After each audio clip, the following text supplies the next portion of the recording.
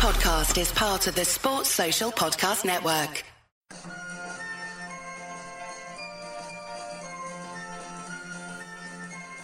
The Unholy Trinity Podcast. 3 Blues, 3 Opinions, 1 Everton Podcast. Welcome to episode 61 of the Unholy Trinity Podcast, where this week, I'm delighted to say, we're all sitting here with a pint of Echo Falls Rosé and a little Colombian coffee espresso shot as we're going to mull over another fantastic win for Everton. But we're also joined by another Evertonian, very successful man in business as well, the man in charge of downtown and business in Liverpool, and that's Frank McKenna. Frank, thanks very much for coming on the show, mate. Hi, Peter. Thanks for having me. Looking forward to the chat.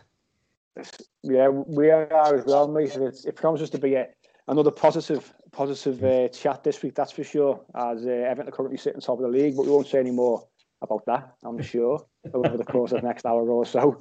But let's get straight in there, because we wanted, and we said last week about making sure that we maintain the positive start of the season after a great win against Spurs. We kicked on with a great win in midweek in the League Cup with our second string against Salford, and then West Brom 5-2, Goodison Park. Another fantastic win, if the performance wasn't quite probably at the level that we saw against Spurs. But Pete, absolutely fantastic win, wasn't it, against West Brom yesterday? Yeah.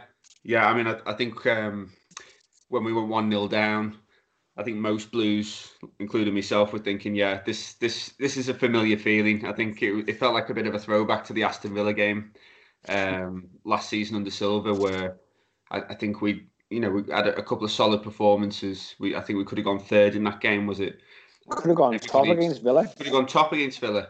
Exactly, similar situation, yeah. But it was that was the game everyone expected us to win, and of course we lost it and didn't play very well. And I think when that first goal went in, particularly the manner it went in, running straight through the middle of midfield for about 30 yards, and then being able to swish a shot straight past Pickford, which arguably should have done better with. It felt like a certain kind of momentum was getting the game underway. So the fact that we turned it around and went back, 2-1 up at the end of the first half, it felt different, didn't it? I think. And let's go back to the first goal, because no better place to start really. Because, like you said, we had that sort of typical Everton feel. Started the season really well against Spurs. Excellent performance. New players performed really well. West Brom comes to Goodison. Got turned over by Leicester last week, and then they go on the counter and they put the ball past Jordan Pickford. And I don't want to get on Pickford's back again, because I think it happens obviously quite often, and understandably so. But Frank, I'm going to ask you, if I can, was Jordan Pickford at fault for that first goal? I think he was one of the players at fault. I think, the team have got to defend much better than that. I think in his comments after the game, Ancelotti indicated that he wasn't happy with the defending. And I think, one of the other positive things coming out of yesterday's match was the manager's comments. He's certainly not getting carried away, even if some of us are. And he was very measured, wasn't he, in terms of his comments about the performance. I don't think that Pickford covered himself in glory with either of the goals, to be honest. But nonetheless, I think the point that Pete made there, he's ran 30 yards with the ball without a challenge. Now, you thought that with, the signings of Allen and Decore, that wouldn't be happening so often. But equally, I have to say, I always think Mina's got a mistake in him. And I'm not sure that, when Holgate's fit, he's going to be anything other than a bench warmer, to be honest, because he didn't convince me last season. And certainly his performance yesterday was anything but solid. So I think, you could put a question mark over Pickford. Undoubtedly, if we're going to be challenging for that sort of top 6, which is where Everton aspire to be, at least in the initial phases of this project, then our goalkeeper has got to be one of those players that saves you points, not costs you points. And I don't think Pickford's the man at this moment in time. Whether he can improve over the course of the next 12 games or so, we'll see. But I'd be surprised if Ancelotti and co weren't actually looking at alternatives to the goalkeeping position moving forward. Yeah, I think with Jordan Pickford, I think that the tone was set quite early, wasn't it, when we had that the back pass from Mina, which wasn't great anyway, to be honest. Yeah. And then Pickford tried to loop it back, didn't he? And it obviously messed it all up and put us into a little bit of trouble. So the tone was set early, and that's where I think a little bit of dread sneaks in with us. Jordan Pickford, if we want to get sort of top 4, top 6, is he going to be a goalkeeper that can get us there? Probably not. You need someone for me who's got better concentration level. And we've picked on Mina a couple of times in the previous season when he started the season really well. And I thought went off the boil. And Lee, I'll come to you on this one. What are your thoughts with Mina? Because, there's talk of Tomori again. He did come on for Chelsea in the second half today. But there's talk of him potentially coming in. Do you think that Mina might see himself spending a bit more time on the bench, especially obviously Holgate will come back in, no doubt, in the next maybe 6 to 8 weeks. A new centre half could be coming in. Could Mina be the one to make way? Most definitely, mate. I agree with Frank there. I think that, let's have it right, Mina's only in the team now because Holgate's injured. I don't think Mina and Keane complement each other at all. They're both quite similar. Both of them lack pace. Both of them like to defend, probably, fairly deep line. Like to head it and kick it. He's reasonable on the ball in possession. His passing isn't bad, but not only did he cock up in the first minute, which set the tone, like you said there, and obviously gave a bit of encouragement to West Brom because they had a bit of pace up front. And to be fair, they surprised us a little bit. We all thought they were going to sit off in a bank of 5 and let's see if you can break us down. But they came there with a bit more intent. Slaven Adam set up, with a bit of, as I said, a bit of pace up front, and you could see there that was going to cause us a few issues. And, Mina, like Frank said there, he has definitely got a mistake in him. There was one other section there where he pushed up, trying to win the ball in midfield. They've literally, he stepped up, they played it in behind him. A better team there scores. I mean, Alan was absolutely rollicking him there after that. And I quite like that because Alan seems to have come in, and already he's already, quite vocal in the team. You can see that. But it does worry me a little bit with him. He looks like he's running in quicksand when he runs as well, which doesn't help. And we do need, if we are going to bring a centre half in, it has to be someone like a Tomori who has got pace. Because Keane, I think Keane's been one of our best players since we started the season. He's been excellent. He was excellent, really, after lockdown. I mean, Carlo, obviously really likes him. He's given him a new contract. He scored 2 goals. He scored 2 goals in a week. He seems to be playing with a lot of confidence, and he is that type of guy, and he definitely needs an arm around him, and told him he's $1 million, Keane. But going back to your original point about Mina, he does worry me, and the sooner we can get Holgate back, the better, because he was certainly one of our better players last season. Yeah. And I mean, it's important not to dwell on mistakes made yesterday, but it's also important to point them out. That we won the game 5-2. Obviously, West Brom down to 10 men, which helped the situation. But we have to have, realise that it wasn't a perfect performance. There's a lot of things to work on. Like you said, Frank, Carlo said after the game, defensively, it certainly wasn't perfect. There's things we need to definitely work on. But let's sort of turn it around if we can and look at the many positive aspects of the game, and probably one of the major ones being Dominic Calvert-Lewin again, who apparently doesn't score goals. Bags his first hat-trick of his career, and as much as you could argue he wasn't massively involved in the game really, but he scored 3 goals, and he's doing the job, Pete, that we need our centre forward to be doing. Yeah, definitely, absolutely. I thought his post-match comments were telling, but Ancelotti's as well. They sort of married up in quite an interesting way. So Luke Calvert-Lewin was saying Ancelotti's been trying to get him to work more on his one-touch finishing. And I think the game on Saturday was a perfect example of that coming into play. I think all 3 goals, weren't they, were one-touch finish inside the box. But I don't know if people heard Ancelotti's quip about Inzaghi. Yeah. I think saying that he didn't have to move much and he scored over 300 goals. But again, it's another great example, isn't it, of man management and development. And it's great to see that coming into play so quickly, because I think Calvert-Lewin's, he's physical, he's fit, he's young, he works really hard, and arguably prior to Ancelotti coming in, he did an awful lot for the team without a great deal of, sort of outcome and reward. I think both personally, but also in terms of his team performance, we didn't get the best out of him. So it's it's good to see, and I hope he carries on. I've always liked DCL. I've always thought he reminded me actually of Graham Sharp in his earlier career.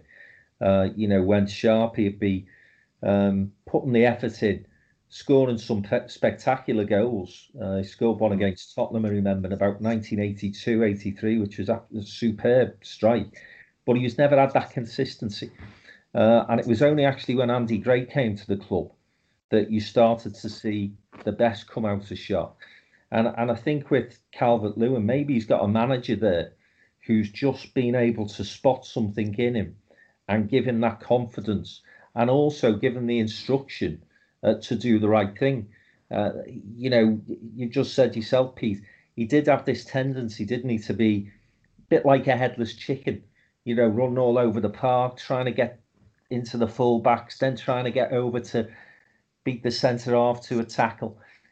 Not really that 6-yard box player that you need if you're going to be a top centre-forward. And the comments from Ancelotti were really interesting yesterday. I know people say Duncan Ferguson will have helped him with his heading ability and that sort of thing. But I just think Ancelotti's knowledge of the game, he can come in and spot a player. If he didn't rate DCL, he'd have gone out this season and signed a striker. No question about it. The fact is, he's seen something in that kid. And I think yesterday, those 3 goals demonstrated to me, and his header last week, which was, I think, underrated. If some player from another team would have put that in the back of the net, they'd have been replaying that over and over again, wouldn't they? 4 goals in 2, that the lad's clearly got an awful lot of confidence. And more importantly, I think, has got a manager to trust him and who he clearly trusts as well.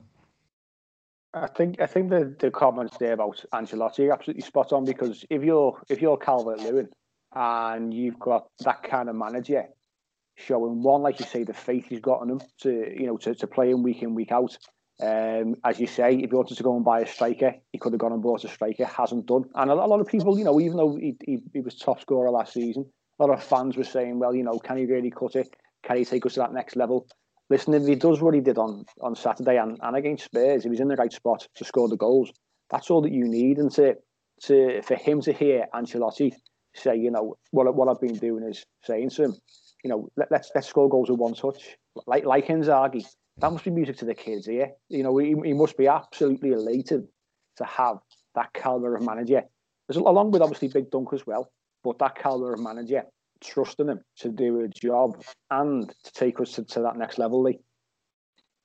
Yeah, massively, mate. I mean, look, if I'm Calvert-Lewin and I'm his age, and you see the likes of James Rodriguez coming into training, he's absolutely buzzing.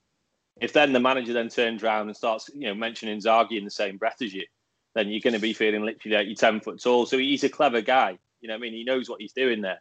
It wouldn't surprise me if he's given Calvert-Lewin over the the sort of 3 or 4 week gap between the seasons. He's probably given him a video of bloody Inzaghi's finishing to look at. It wouldn't surprise you at all. Inzaghi was one of the best strikers he's ever worked with and was the king of the poachers' goals. And all those goals yesterday, like Frank just went, they were all poachers' goals, weren't they? He's nicked the one off Richarlison. That might have even been going in, but who cares? Let him have it. The header he scored, the third one, almost came off his back, but who cares? A sort of scruffy header, but it went in. And then, that was a great bit of improvisation for that first goal. That can't be overlooked either. He's adjusted his body and flicked it in.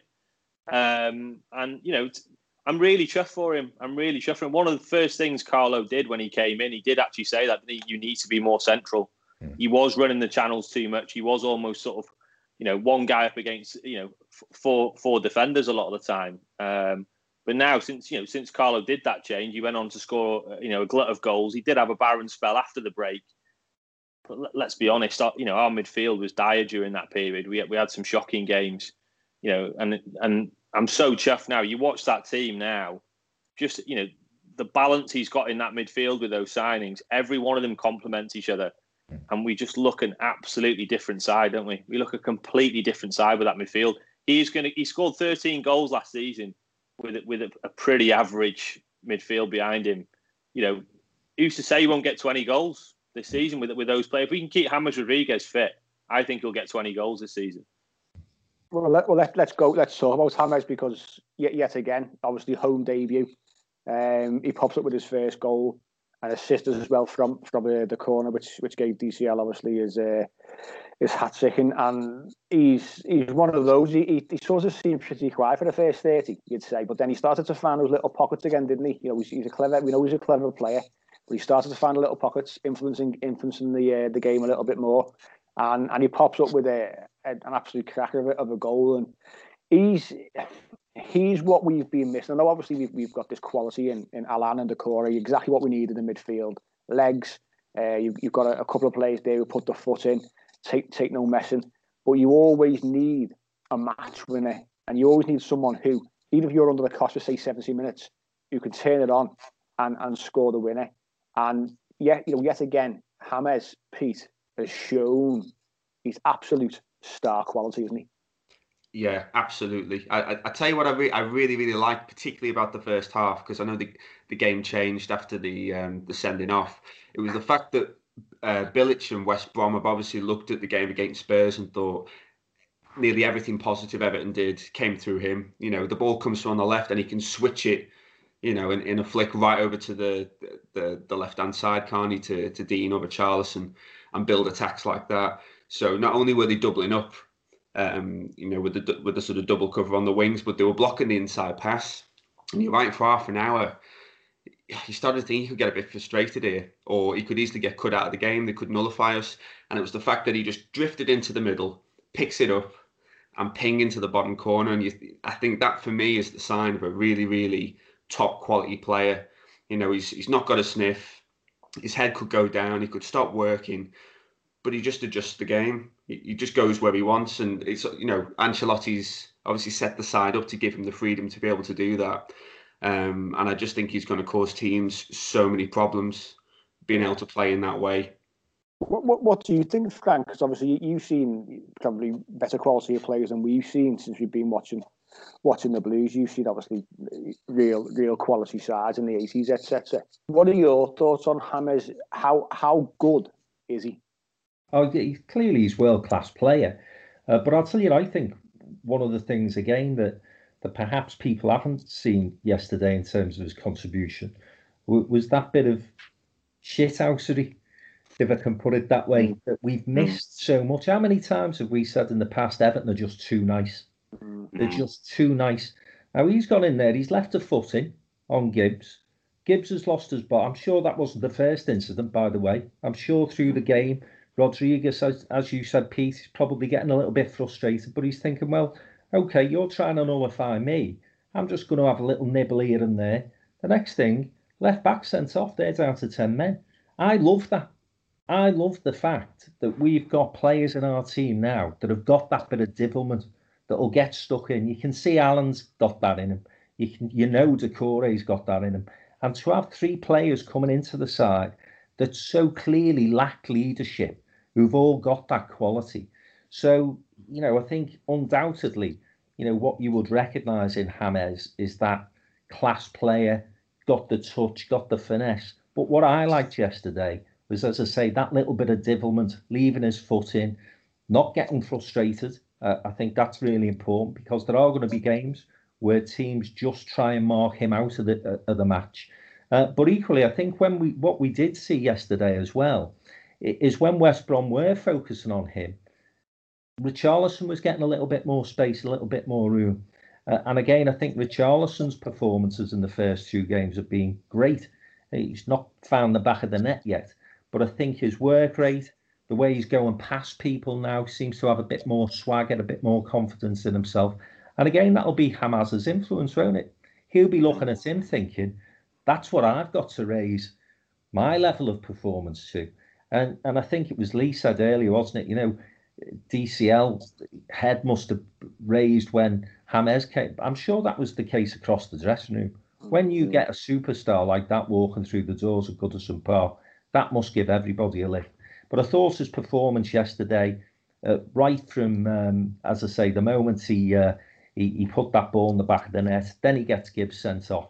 And that ball he played to Richarlison, that little chip over the top. I mean, that was exquisite, wasn't it? It was just superb. And you just can't wait to see more of that as the season goes forward, can you? Yeah, like you say, he is an absolute superstar. He's world class. And I think because we've been starved of that quality, when you see that kind of ball that he played, obviously for Calvert-Lewin's goal in the second half, I think we appreciate it even more because we haven't seen someone with that kind of guile and that kind of cleverness in those kind of areas. To be honest with you, but going back to his goal, you mentioned it, Charlton. He wriggled away from a couple of players, didn't he? But let's not underestimate Andre Gomez, by the way, blocking off one of their players. He was trying to come in. Gomez was clever, and I think Gomez, another player, along with Richarlison, and we mentioned off here as well, Sigurdsson as well. They're gonna thrive, and probably get a little bit more space as well because they've got this quality in and around them. And Gomez looks a lot more settled, I think, in that midfield with Alan, with the core guy, obviously with James and Richarlison in front. Gomez hasn't got now that defensive responsibility that he had last season when he really struggled. And we've waxed lyrical about Gomez before. We really like him, but it's great to see Gomez probably enjoying his football again, isn't it? Oh, mate, I'm a big fan of Andre Gomez. I thought he was outstanding, really, at times before his injury last season. That performance he put in for 60 minutes at Anfield before Pickford threw it in his own net was one of the best midfield performances I've seen in a long time. He ran that game for 60, 70 minutes there. And I've got a lot of Red mates who said that as well. They said, who's this kid here? That we need to be in for him. Because they were, they've never really at that point ever replaced Alonso, who had that sort of passing range as well. But no, it's great to see him thrive. But going back to James, mate, I mean, already, I'm a firm believer in any sport, football in particular as well. You can tell a player. You can tell a player quite quickly, within sort of, 10, 20 minutes if you're watching a football match, just little things they do. And he just absolutely oozes class. Absolutely oozes class. And already, even though we're not, 2 games in, I'm not trying to get carried away, but he's one of the best players I've seen in a blue shirt already, even after 2 games. Maybe that says a lot about our team over the time I've been watching him. But the closest I can think of in terms of that sort of creativity, really, you had it, who did moments of genius occasion was like Sapina and things like that. And I think he's another level again to that. Going back to that pass you said, Frank, there, I mean, to have the vision to spot that in the first place, but then to deliver it on an absolute sixpence as well, straight to him. It's like a little sandwich over the top. I mean, I said to you, Mike, that's the sort of thing you'd expect, like Messi or someone to do, isn't it? Or Maradona. He has got that wand of a left foot. After half an hour, they were definitely targeting him. There was a defender right up his backside every time he got it. They were niggling him. He was struggling to get space. But then the way I was quite keen to see how he reacted to that. And he just, before you knew it, he was appearing on the other wing. He was on the left. He was in the middle. He was like, well, you know what? I'm not going to have this. I'm just going to drift around.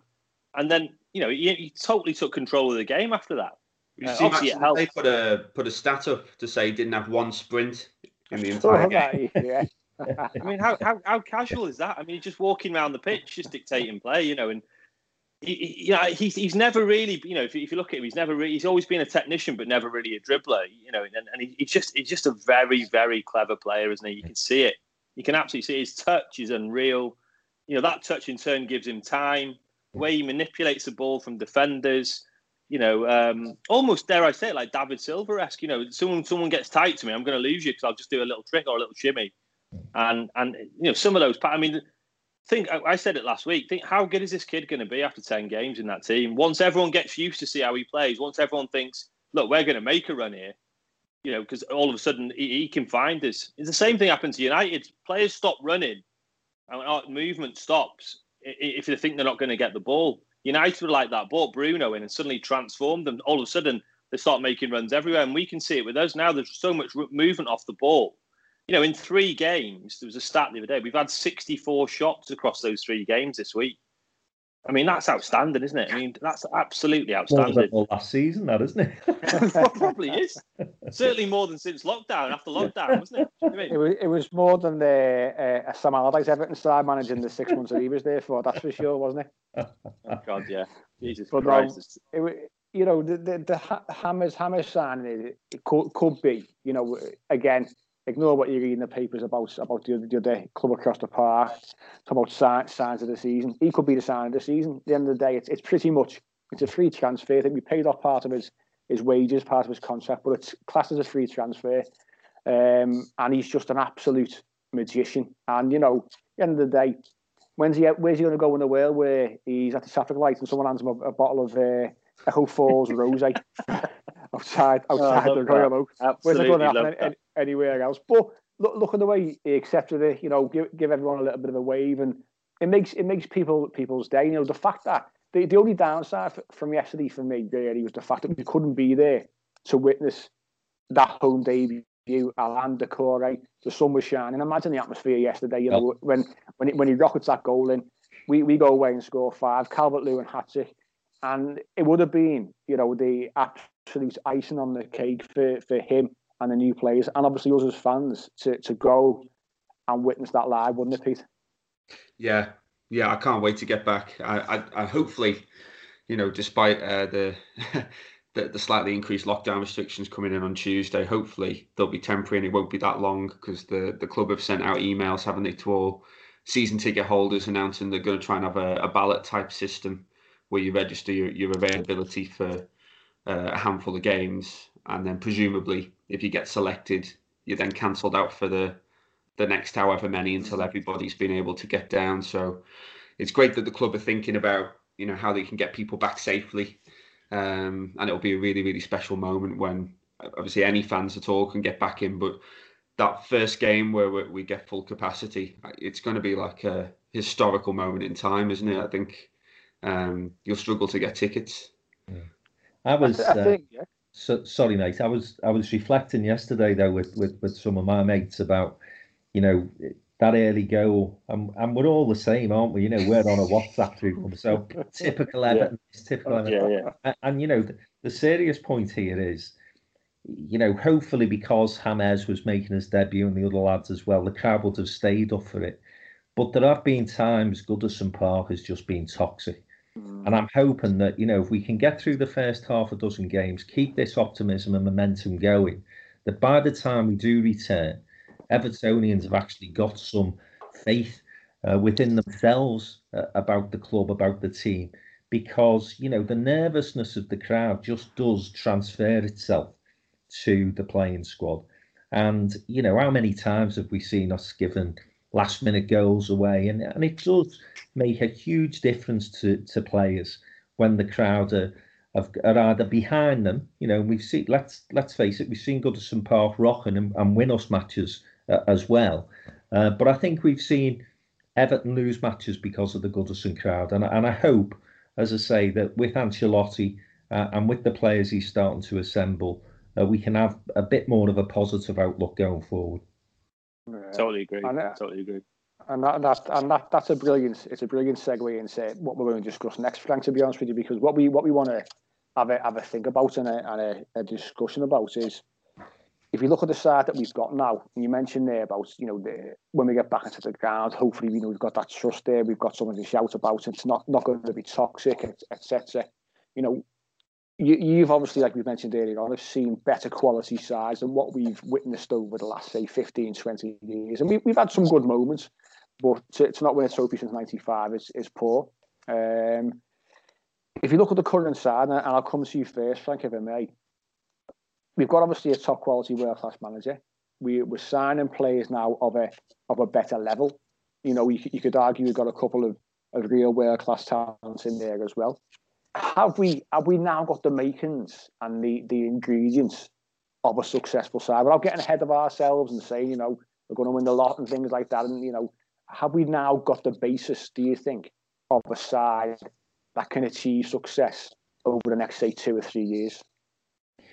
I think we have, and you know, I'm glass half full sort of person at the best of times or the worst of times, but I've never felt as confident as I do at this moment in time as a Blue, because of the Ancelotti factor and the fact that in the summer he's proved the ability he has to go and sign some of the top class players that he has done, and he's signed the players that we would have all said those are the positions that need strengthening, and he's identified that. And as I said earlier, he's identified that underlying weakness in the team, in the squad, of a lack of leadership, and he's brought 3 leaders into the team. But if you're asking me about the 84-85 team, which was probably the best team I've ever seen, I was the first team I ever watched at Everton was actually 69-70, but I was only a babe in arms then. I was only 5'6" then. But that team in 84-85, what Howard did was he basically built a spine. And he had the best goalkeeper in the world. He had in Kevin Ratcliffe one of the best defenders in the world. And then he had a midfield pairing with Bracewell and Reid. And then, of course, up front, you had Graham Sharp and Andy Gray. And he blended that youth and experience so well. And again, I know that there were some eyebrows raised about the age profile of the players that were signed. Well, Ancelotti, again, has recognised, it's an old adage, and I know Alan Hansen got a bit of egg on his face when he said this many years ago, you don't win anything with kids. But generally speaking, that is true. You've got to have some old heads around there to bring these younger players through, to give them the confidence of actually going out and expressing themselves. So, when they do lose the ball, perhaps the crowd does get on the back a little bit. That's not going to faze James. That's going to faze Alan. They're going to be saying to those young lads, just get on with it. Think about the next phase of play. Don't be worrying about the mistake you've just made. But I do think that Ancelotti will be looking at the goalkeeping position, because I think Bickford's got to either step up to the mark or he could be out by January, I think, as soon as that. And I think, Holgate and Keane, we'll see. I mean, I think Michael Keane's improved enormously over the past few months under Ancelotti's regime. Holgate obviously has come on leaps and bounds. They might prove to be the pairing. And then the midfield, you'd be confident in that now. So he's starting to build that spine in the way that Howard did. And then, of course, he's got his flair players as well, hasn't he? He's got his Richarlison, he's got James. I was laughing when Pete said earlier about, they said that there were no sprints from James in that game against West Brom yesterday. I'll tell you, there were no sprints from Kevin Sheedy for the whole season. But we didn't care, because he was majestic in terms of that left foot, in terms of his set pieces. And so you've got, if you're a top club, you can afford to have a player like that in your side, a Rolls Royce of a player. And Sheedy was that, and James is certainly that. You don't like comparing different eras. It's very difficult. It's a different setup in terms of the formation that Carlo's playing. But I'm sure that, many people are looking at Alan and thinking the Brazilian Peter Reid. People are looking at Doucouré and saying, well, that combination does look very similar to Reedy and Bracewell. You've got Gomez in there, as you mentioned earlier. Amazing that he's hardly being mentioned at the moment. He's such a top player. And then, as I said, I think up front with DCL and that little bit of experience that Ancelotti's brought to the club and that bit of confidence that he's instilled in him, you can see him developing into a great centre forward. I'm really excited about this season. I think that he's got the ingredients there to build a great side. We're not there yet. I think he's probably recognised himself. He's 2 or 3 away, but we're not that far off. Final point on this, and I don't want to be coming across as a Jordan Pickford hater, because I'm certainly not. I hope that the lad comes good again, and certainly in his first season, he did look the part. But I go back to the era where we weren't quite as successful. I had a conversation not so long ago with Bob Latchford, and the 70s teams came within a couple of points of winning league championships when Liverpool were at the pinnacle of their powers. And Bob made the point that Gordon Lee wanted to sign Peter Shilton, and the board said £300,000 was too much for a goalkeeper. Peter Shilton would have won us the title in the 70s before Howard Kendall's time.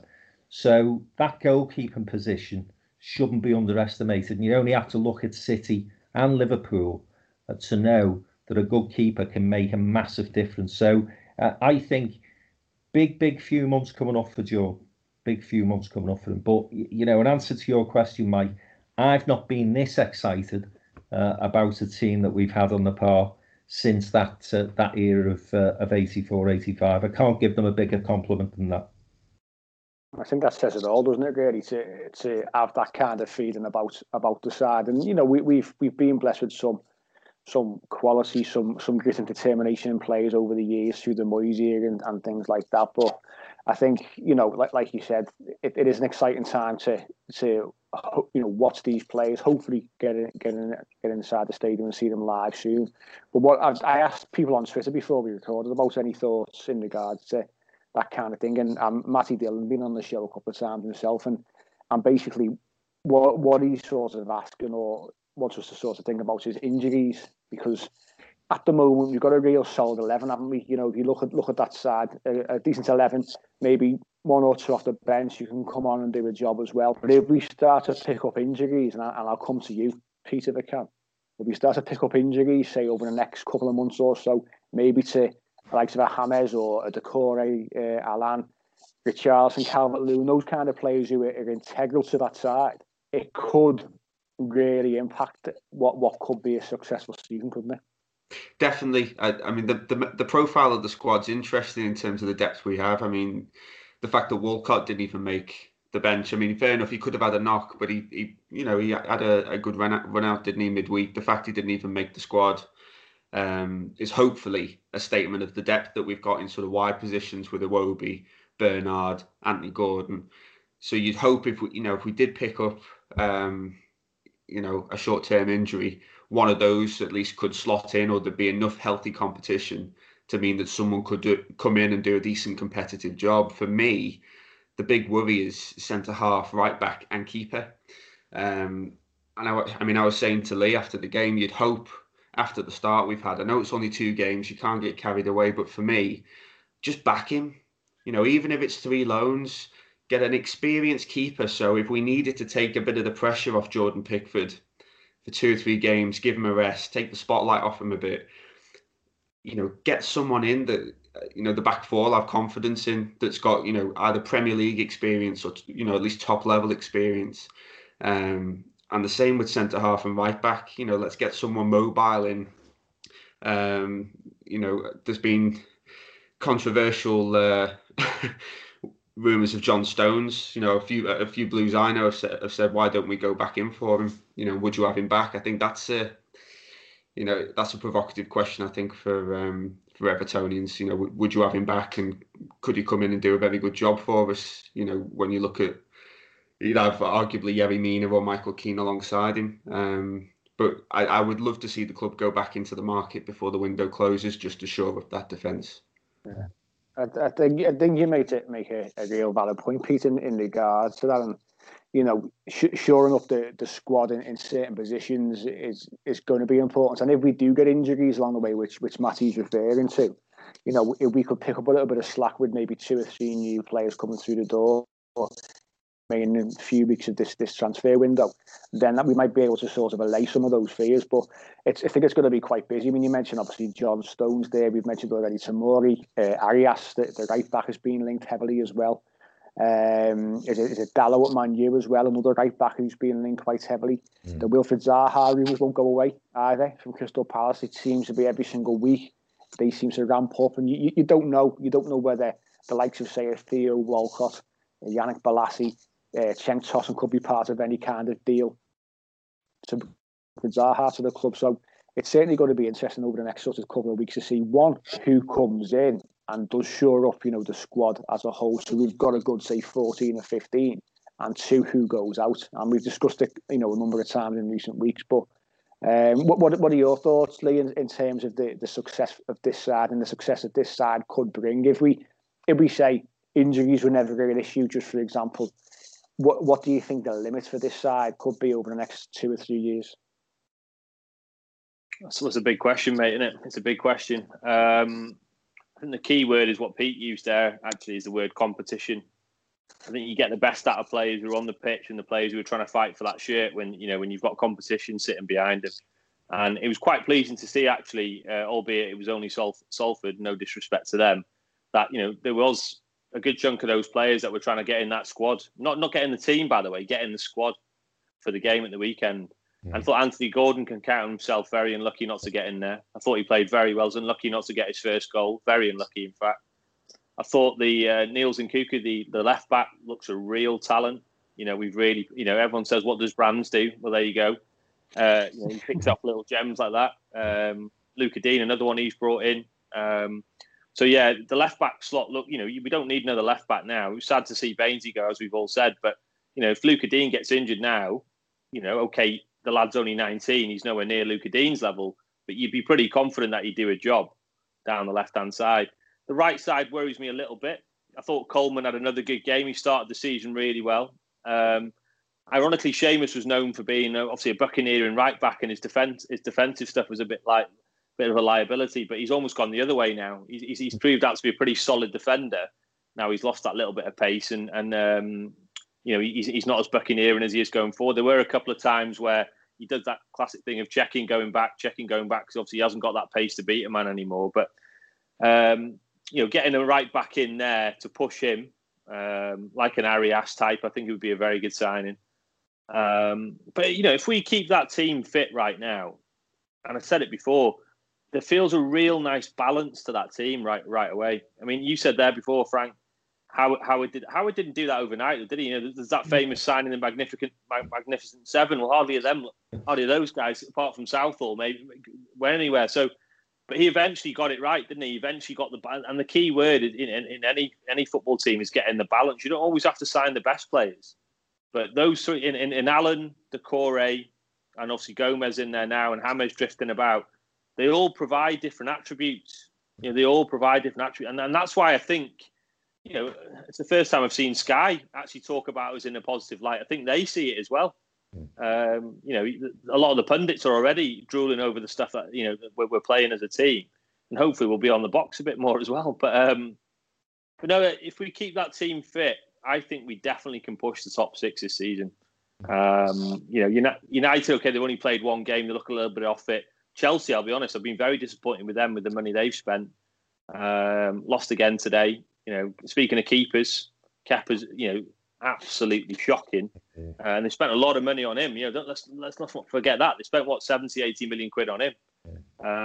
If I was Ancelotti now, I'd put a bid in for Romero at United. Experienced keeper, is more than backed up De Gea at the time. And obviously the South American feel to it as well. You'd think he'd settle in the squad quite easily.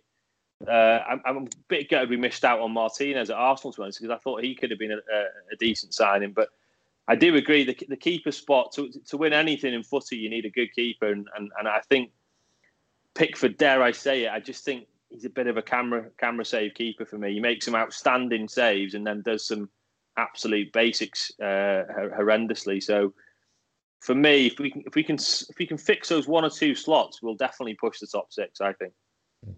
I think on the injury front, the point that you made there, Mike, is that if the team's winning, it's much easier, isn't it, to go in as a substitute or replacement player. But if you go into a struggling team and you've already been on the bench for a few weeks, that's tough.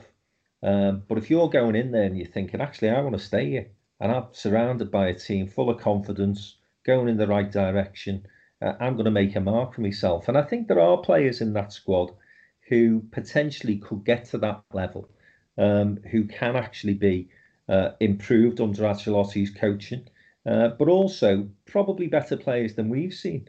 Sigurdsson's been mentioned a couple of times. I know there's an awful lot of Evertonians got a downer on him because of the transfer fee, for example. Well, that's not his fault. He didn't ask us to pay all that money for him.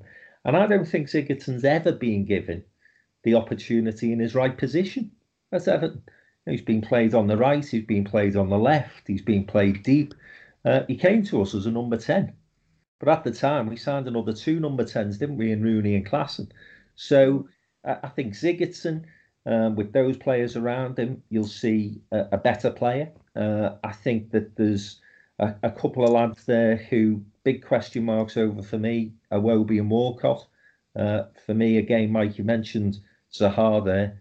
I'd have him tomorrow over those two. I think he'd be a tremendous signing for us. And, again, really exciting player, works hard, got a great ethic in terms of working for the team as well as having that individual brilliance. But overall, you would say, I think Peter's rightly made the point about the priorities, right back and centre back. And again, lads, be interested to get your view. I'd have Stones back tomorrow. Yeah, I would. I'd have John Stones back. Definitely. Me and Peter smiling here.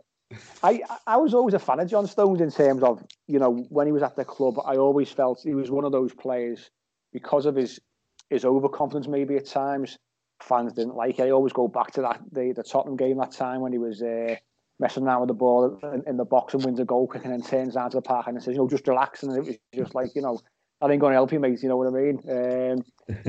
Maybe now on a more cultured side, he'd do a job. John Stones is a great footballer. He really, really is. He's got bags of ability. I've said this for a long time. He'd do a great job in centre midfield because he's very, very cultured. Good with the ball at his feet. He can carry the ball. He's got a bit of pace. He could do a job there. I wouldn't be averse to bringing John Stones back. I wonder whether it's the right move for him to come back. I really do. Because I thought, going to Man City under, obviously, you got the stewardship there of Pep Guardiola as well. I thought we were going to see a real player come on here over the next, 2 or 3 years. But he suffered with injuries as well, hasn't he? So I don't know whether it'd be the right move for him. But I think he's one of those players who definitely should be starting week in, week out for wherever club he's at. I think maybe he's wasting his talent now at Man City and should look for a move. But whether that's back to Everton, I'm not sure. Pete? Yeah, no, I think you put it maybe a little bit more kindly than me. I think for the right price, I'd have him back, and I would have given him another chance because I feel for him in a way because he's a brilliant footballer, and there were times in that Martinez side where, I said to plenty of people, he's probably one of the most naturally gifted footballers at centre half I think probably I'd ever seen in my lifetime. The way that he could play out, the composure that he would have, and when it would come off, it would look absolutely sublime. But then, for the 10 or so sublime moments, every now and then you'd get a Cruyff turn in the box that would lead to a goal or a goal-scoring chance, which is unforgivable. And Pep Guardiola clearly doesn't have full confidence in him. And when he's given him some big opportunities, he's not taking them, has he? So I think there is a big question mark over John Stones, whether he can make it the top level. I suppose you hope he would get another chance. And it's just, will that be at Everton? Did he play right back when he came to us? Wasn't he a right back at Barnsley? He did play some time at right back, yeah. He certainly did. Because I think the concern with Stones was he didn't have the physical attributes, I don't think, to be playing centre half. A bit like Holgate in a way. Holgate was similar. You look at Holgate now, and he's filled out. He's obviously got that bit more pace, power, strength, and Stones is similar. Stones obviously looks a lot bigger nowadays as well. But I think he did play a handful of games for us at right back. There's no doubt. As I say, he's got bags of ability. Whether a loan deal could be done maybe late on in the window if say the Tomori deal doesn't come off, it's possible. I don't think we're going to want to go out and spend money on a centre half. I think it's going to be a loan for both centre half and right back, if I'm being honest. But he's definitely, if he's being mentioned, I think he's definitely being mentioned around Carlo Ancelotti's table in his office, to be honest with Marcel Brands. I think his name is potentially on the list, but we'll see. We need competition. He'll definitely provide competition, but whether, as I say, I've got reservations over whether a move back to us is the right move for him. But who knows? But I do think, Mike. Sorry to interrupt. I do think that will accelerate the process. The Branthwaite injury in the week as well. By the way, yes. I don't think they'll have the patience now or risk it trying to wait until the end of the transfer window now. Because, let's say either Keane or Mina get injured now, because one of them's going to have to play in the week, if not both of them. Then if one of them gets injured, then, you're asking then Coleman, or like Dean did the other day, getting Dean to come in and play at centre-back, which we don't want him, because obviously we lose a massive creative threat from him if he was to play there. So, I think I can see them trying to tie up some sort of, whether it be a loan deal or what, as soon as possible now. It wouldn't surprise me that Brands has been on the phone to City or whoever to try and sort that out ASAP. Because we've been unlucky with 2 injuries there to 2 centre halves, haven't we? Yeah. And Branthwaite does look a player. Look, he looks very composed. Gibson, obviously, they feel is a bit too young, so they're sending him out on loan by the looks of it to Reading, aren't they? So, but he again looks an athlete, looks a player. But we do need someone definitely sooner rather than later, because it'd be sod's law that one of them gets a niggle or an injury in the cup in the week, and then we are forcing down to the depths already. 3 or 4 games in, aren't we? Mm. Yeah, I think. I mean, we'll let's fast forward to that game in the week if we can, because you brought up a great point there in regards to the centre half position. Obviously, when we played Salford last week, Branthwaite went off pretty early, sort of 20-25 minutes, and we saw Luca Dean just slot in at centre half off the bench. Like you say, we've got a shortage now. Is Carlo would he want to risk playing Yerry Mina and Michael Keane again, but obviously a game coming up against Crystal Palace at the weekend? Michael Keane obviously started the game against Salford. Is he going to want to play him again and give him another 90 minutes? So he would have then played 4 lots of 90 minutes in such a short space of time. We don't know, so we could see Seamus Coleman slot in there. He's done it before. But let's talk about the game. We saw the Salford game, 10 changes. Carlo gave those sort of fringe / squad players a chance to impress and potentially push the 11 who was starting the game in the Premier League. So we sort of got 2 sides, hasn't he? Now is sort of what he's making out. I think he's quite happy in these early rounds to give these players a chance. And there were a few star performances in regards, as we said earlier on. Anthony Gordon was very, very good.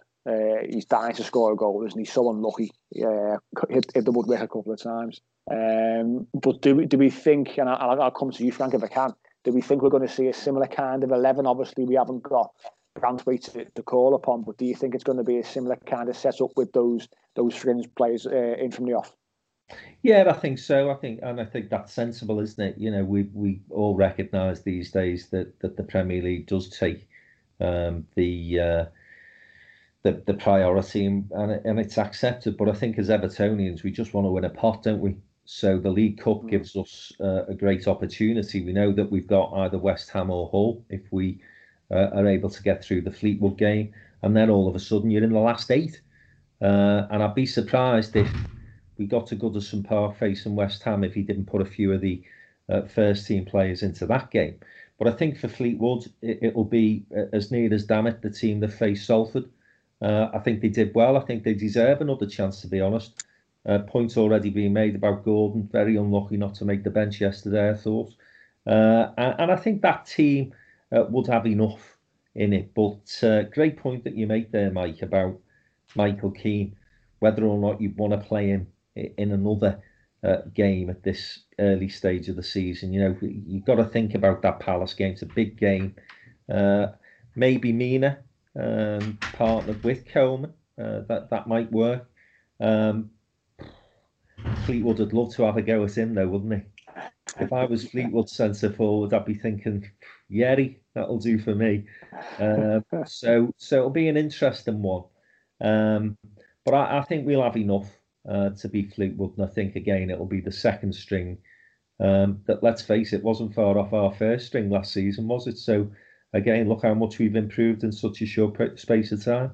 Yeah, I think it's great to almost approach a game now with it. I was never a fan of making wholesale changes, and we said last week we didn't expect to see 10, 11 changes. I thought we'd see maybe 4, 5, 6. But Carly, obviously, it's just a manager. He sees them in training every single day. He knows what they're all about. You'd think that sort of that 11 minus Branthwaite would have more than enough to beat Fleetwood. But I almost like the fact that because of the quality that we've got on show in that starting 11 and the wins that we're picking up, and we're looking good. We're looking good doing it. That has got to push on those players who are starting the cup games. Surely they look at that and think, I wouldn't mind a bit of that. I wouldn't mind playing alongside James Rodriguez, getting balls off him, switching the play constantly. You've got Alan and Decore doing a job in midfield, Richarlison and Calvert-Lewin are firing, and you just think, I want to be part of that. So these players have got a real chance here to to lay down a marker.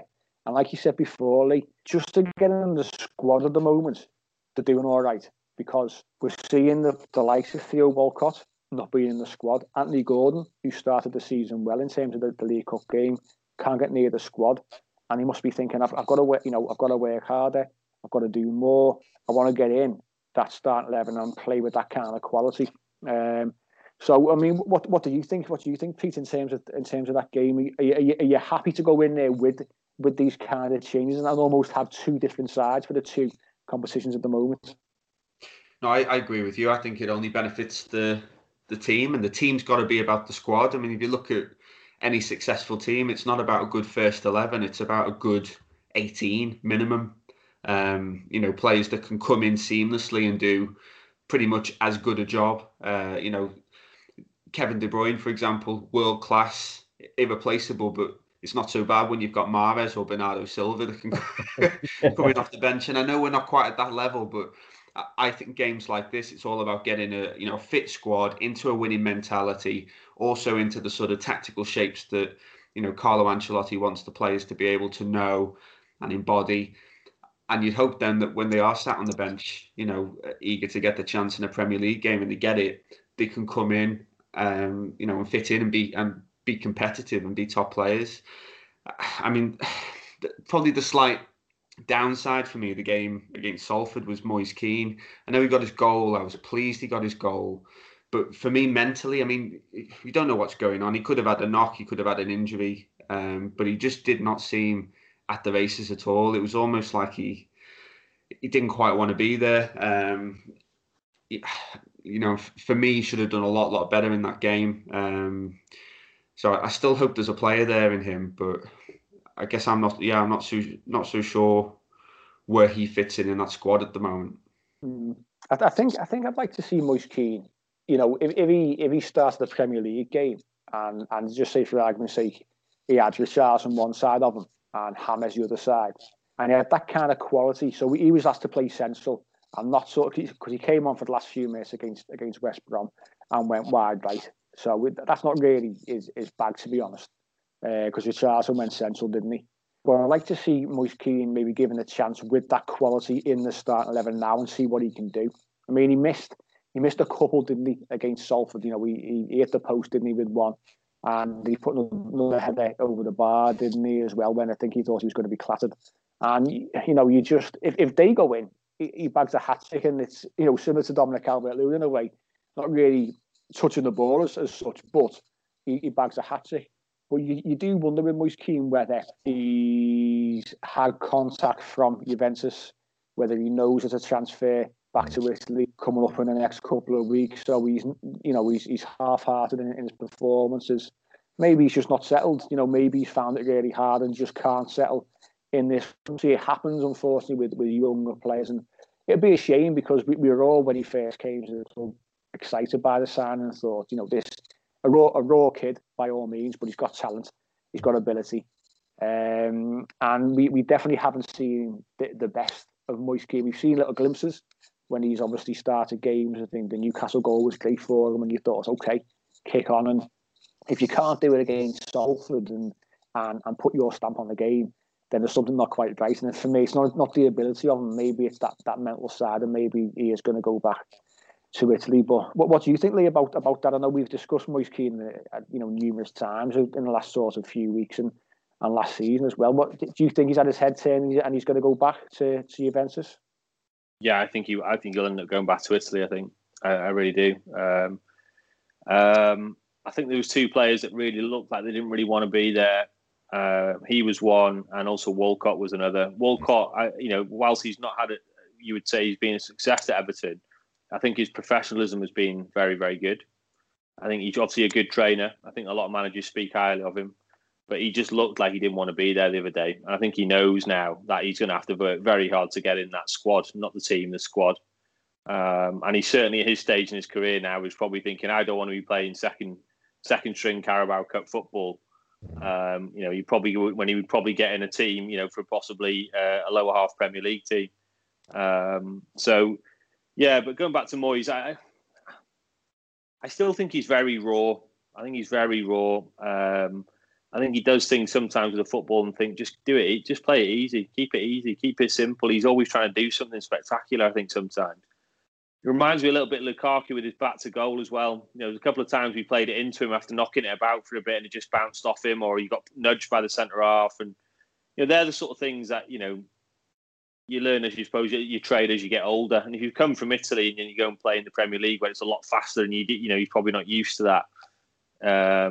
I just think he'll end up going back on that basis. I do think, if something happened to Dom, yes, Richie can play through the middle. But I think if Moyes does go, which I wouldn't be surprised if he does, I could see potentially Carlo maybe getting someone in on loan. We have been linked with some sort of older guys, haven't we, recently? Sort of target men type players. And I wouldn't be surprised if that happens towards the end of the window. I can see him go to Juve on loan with a view to signing him on what we paid for him, really. What do you think, Frank? I'm not a fan, I have to say. I mean, like everyone, I think I was excited because of the kid's reputation, the fact that he'd been a Juventus player at such a young age. But I think you made the comment earlier, Lee, that you sort of can tell a really good player within 20 minutes. And, he's not as bad as Nias. But, he's not struck me as somebody that you would be putting your shirt on if DCL got injured, buddy.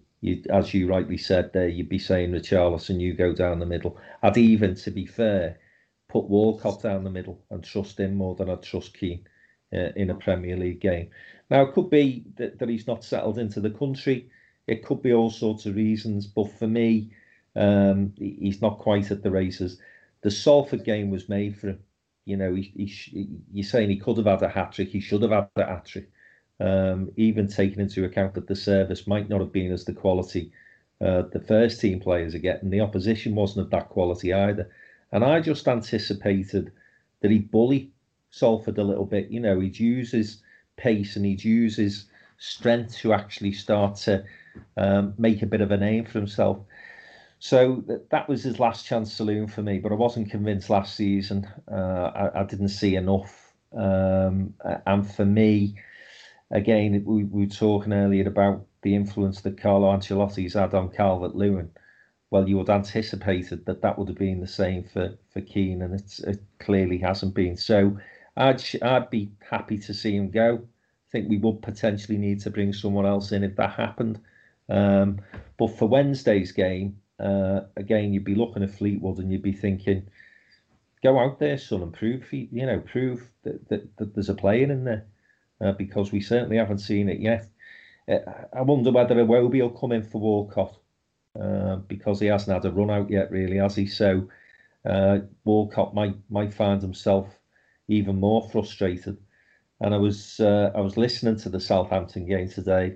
I thought they're going to be looking for players. I wonder whether Theo could be on his way back to the South Coast because, as you say, Lee, at his age, at that stage of his career, he doesn't want to be a bench warmer, and he deserves more. To be fair, his career doesn't deserve to just frit it out. He should be playing first team football. He's better than being on the bench and just playing in the Carabao Cup, as you say.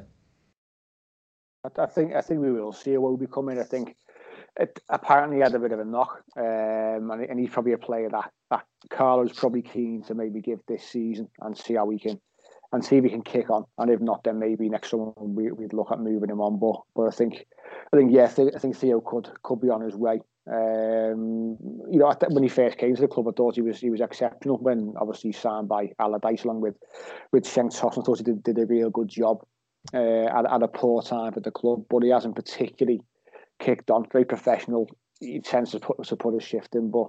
Definitely not going to be, I don't think, in Ancelotti's plans over the next 2 or 3 years. But I think Iwobi will come in, and I'm going to dive in with a prediction for the game. I think Fleetwood are going to be smart a little bit because they conceded 2 goals in stoppage time and lost against Peterborough at the weekend after being 1-0 up. So I think they're going to be quite keen to make an impression on obviously top of the table, top of the Premier League table at the moment, Everton Football Club. So I'll say 2-1 Everton I'm going to go for. I think it's going to be quite tight. But I do think we'll nick it. Pete, what do you think? I'm going big.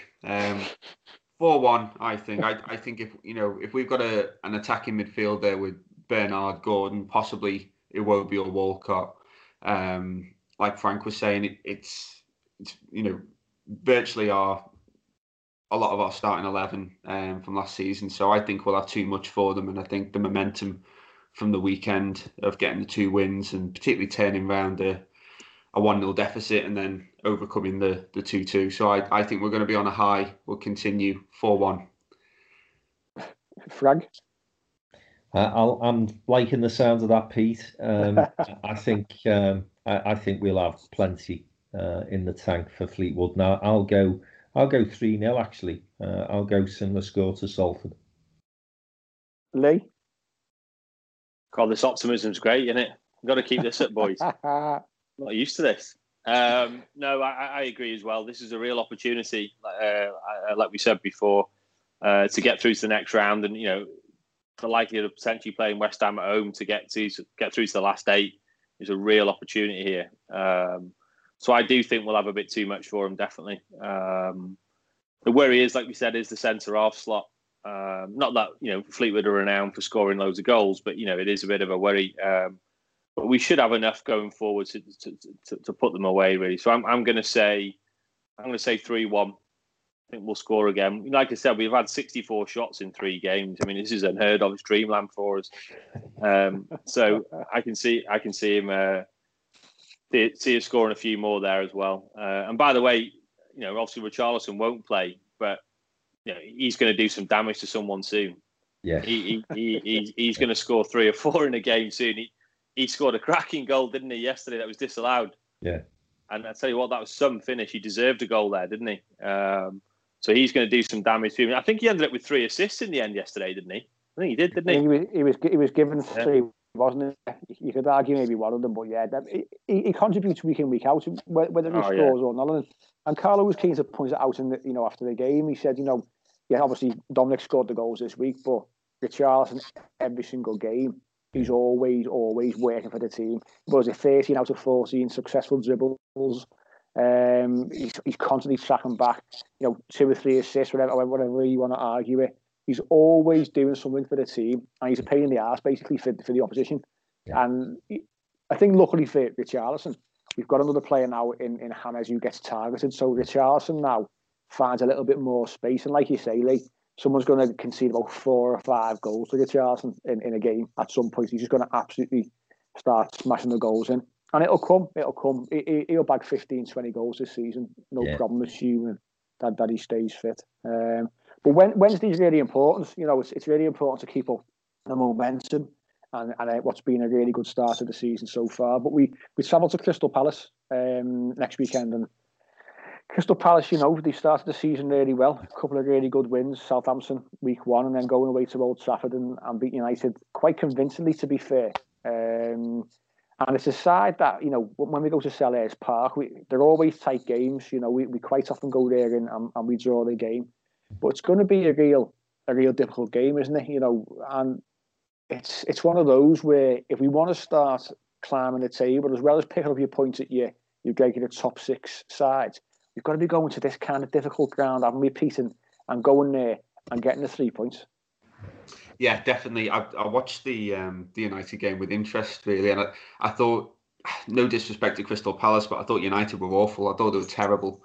And Solskjaer's call to play Paul Pogba in a defensive midfield role alongside McTominay, it just played right into Roy Hodgson's hands, because every counter attack, they just ran into the space between the defensive midfield cover, the right back and the centre back. And I think once you've got a player like Ayew or Zaha getting a run on someone like Harry Maguire or Lindelof, you're in a lot of trouble.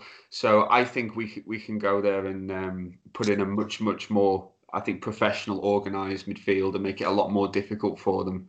And I also think we'll cause them a lot more problems. So I'm quite confident we can. I think it'll be tight and difficult, but I think we'll do 1-0. I'd tell you what concerns me a little bit after watching, obviously, them and watching us as well against West Brom, is our 2 centre-halves are not particularly quick. So what we can't afford to do is probably maybe sit just one in front, I think I'll be looking to say to the core, sit deeper. So have you two. Have him and Alan in front of our two centre halves and say to Andre Gomez, you play at the front of the triangle if you like, because I think we need that little bit more protection and a little bit more sort of streetwise, midfield to help out our back two. To be honest with you, what do you think, Frank? Because Palace are full of pace, aren't they? And they're going to cause problems for a lot of sides this season. Do you think that we need to be a little bit more maybe cautious in our approach? I think good analysis there. I mean, I noticed the stats for both games that they've won this season. I think their possession was about 24% in each match, even at home to Southampton. So they don't mind letting you have the ball. And you would hope that Everton's creativity now with Richarlison, with Hamas, would enable us to be able to unlock their defence. So, that gives me some cause for optimism, but they're great on the break. And, in Zaha, they've got some real pace there. They've got some good players. James McCarthy had a great game, didn't he, yesterday against United? Looked back to near his best, to be fair. So I think it's going to be a really tough match. For me, again, point you've made, if you're going to have that ambition to break into the top six, it's a game you've got to go and win. So I think we'll sneak it. I think Ancelotti will obviously want to win it, but I think he will have to think about tweaking things a little bit to make sure that we don't leave ourselves exposed. Be even better if we could go and buy Zaha this week, though, wouldn't it? Make it a bit of an easier game, I think. Yeah, someone said, I think on Twitter last night about Marcel, you've got until Saturday 3:00 to get the Zaha deal across the line. Is that much of a he's so important to that side, and you listen to Crystal Palace fans, and since he went when he went back from Man United, when he didn't particularly work out for him up in the northwest, they'll say the majority of the time he makes things happen. He's one of those players, and you mentioned earlier, Frank, about you go out and you bring him into our side to replace say a Walcott or a Iwobi, because he's another game changer, isn't he? He's one of those who, from the sublime to the ridiculous, really, with Zaha. Some of the things that he does, he'll attract defenders as well, which provides more space for other people. He's got that pace, he's got the power. He works his backside off like Richarlison. He's always up and down. His defensive side of the game is very, very good as well. He's just one of those players who, if Palace lost him, I'd fear for them in a way. I know they've got some quality, and you mentioned there, obviously, James McCarthy. He's obviously staying fit and run the games. They got half decent spine in terms of strong players. But if you lose that quality of Wilfried Zaha out of that side, it massively impacts Palace, and you'd probably seen him finishing bottom 5, and that's how good he is. But he's going to be really tough, I think, to defend on Saturday. But we've got this thing to streetwise now to go about things correctly and set ourselves up correctly. But what do you think, Lee? It's we've said it's a tough game. Zaha, very, very good. Jeff Slough always does a good job as well. I watched him again against United yesterday. He's a big, strong, powerful lad. He'll probably score against us. These kind of players, quite often do. Used to be Jason Puncheon, didn't he? He was one who used to always score. Oh, yeah. He was one of those players. But I know. It's amazing, just certain players, and Slough reminds me a little bit of him. He's a big, strong, powerful lad as well. So they've got pace and power. But what do you think, Lee? Can we go there? Can we win the game? Can we keep the momentum going? Can we stay top of the table? Well, Frank used the word before when we played in the game for Hammers of shithousery. I'd love us to go in now and just put a bid in just for Zaha, just to turn his head anyway. Just to turn his head anyway. Just go and put a bid in, regardless of whether it goes through or not. Just throw it in there anyway. I'd love us to do that. But the last 2 games we've played there, we've been by far the better team. Hodgson's Palace. They've been very lucky to get 2-0-0s, if we remember those games. They've really hung on, and we've probably not been clinical enough to finish those games off. With the creativity we've got now, if it is a similar type of game where we do pen them in, then you'd like to think we've got the creativity now to probably score a couple of goals, 2 or 3 maybe. But they do, like we've said before, they do have a real threat on the counter. It's not just Zaha. Townsend's a player loves to cut in on that left foot. They've signed this Eze. I forget where they got him from. Was it lower league? QPR, that was it. Yeah. He looks a talent, doesn't he? I know he came off the bench against United, but he's another kid with power and pace. So yeah, do expect us to probably dominate the ball, but hopefully we won't just get caught on the counter. You saw Southampton today, almost suicidal against Tottenham. It makes our result look even better there because obviously Carlo's not stupid. He knows, unlike what Silva did when we played against Southampton a few years ago. Not long ago, sorry, when we went with that high line and got absolutely terrorised by Son and Kane. And obviously they've done the same to Southampton today against another high line. And Carlo's not stupid. He knows Keane and Mina can't run. So I expect him just to get them to still sit off and not leave that space in behind. If we don't leave that space in behind, I don't think they can hurt us, to be honest. So yeah, I do expect it to be another tight game. A very competitive game. McCarthy will probably have a point to prove. He'll probably be snapping at people. No doubt he'll probably go through hammers after 2 minutes to try and settle them. But I do think if it does develop into that type of game, I think we'll probably have, like I said, that creativity to break them down. And I do fancy us to beat them. I know they've won their first 2 games, but like you said, Pete, United weren't great. They looked well off the pace. They didn't look fit. At all. And they arguably won that game just purely on legs, really. Yeah, I think we can win. I think we can win that game and keep the run going. Personally, and are they out of the Carabao Cup? Got beat.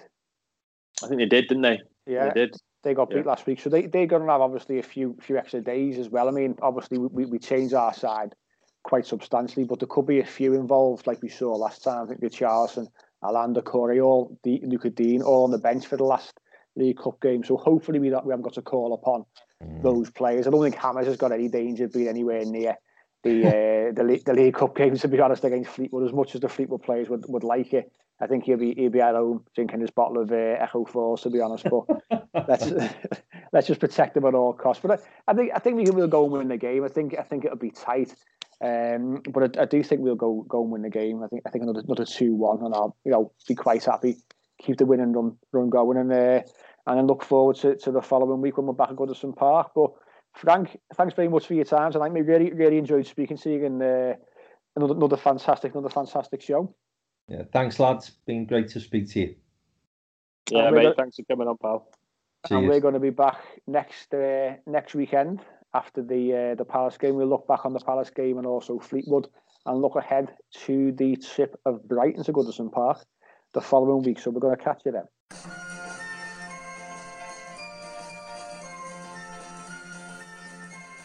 The Unholy Trinity Podcast. 3 Blues, 3 Opinions, 1 Everton Podcast. Sports Social Podcast Network.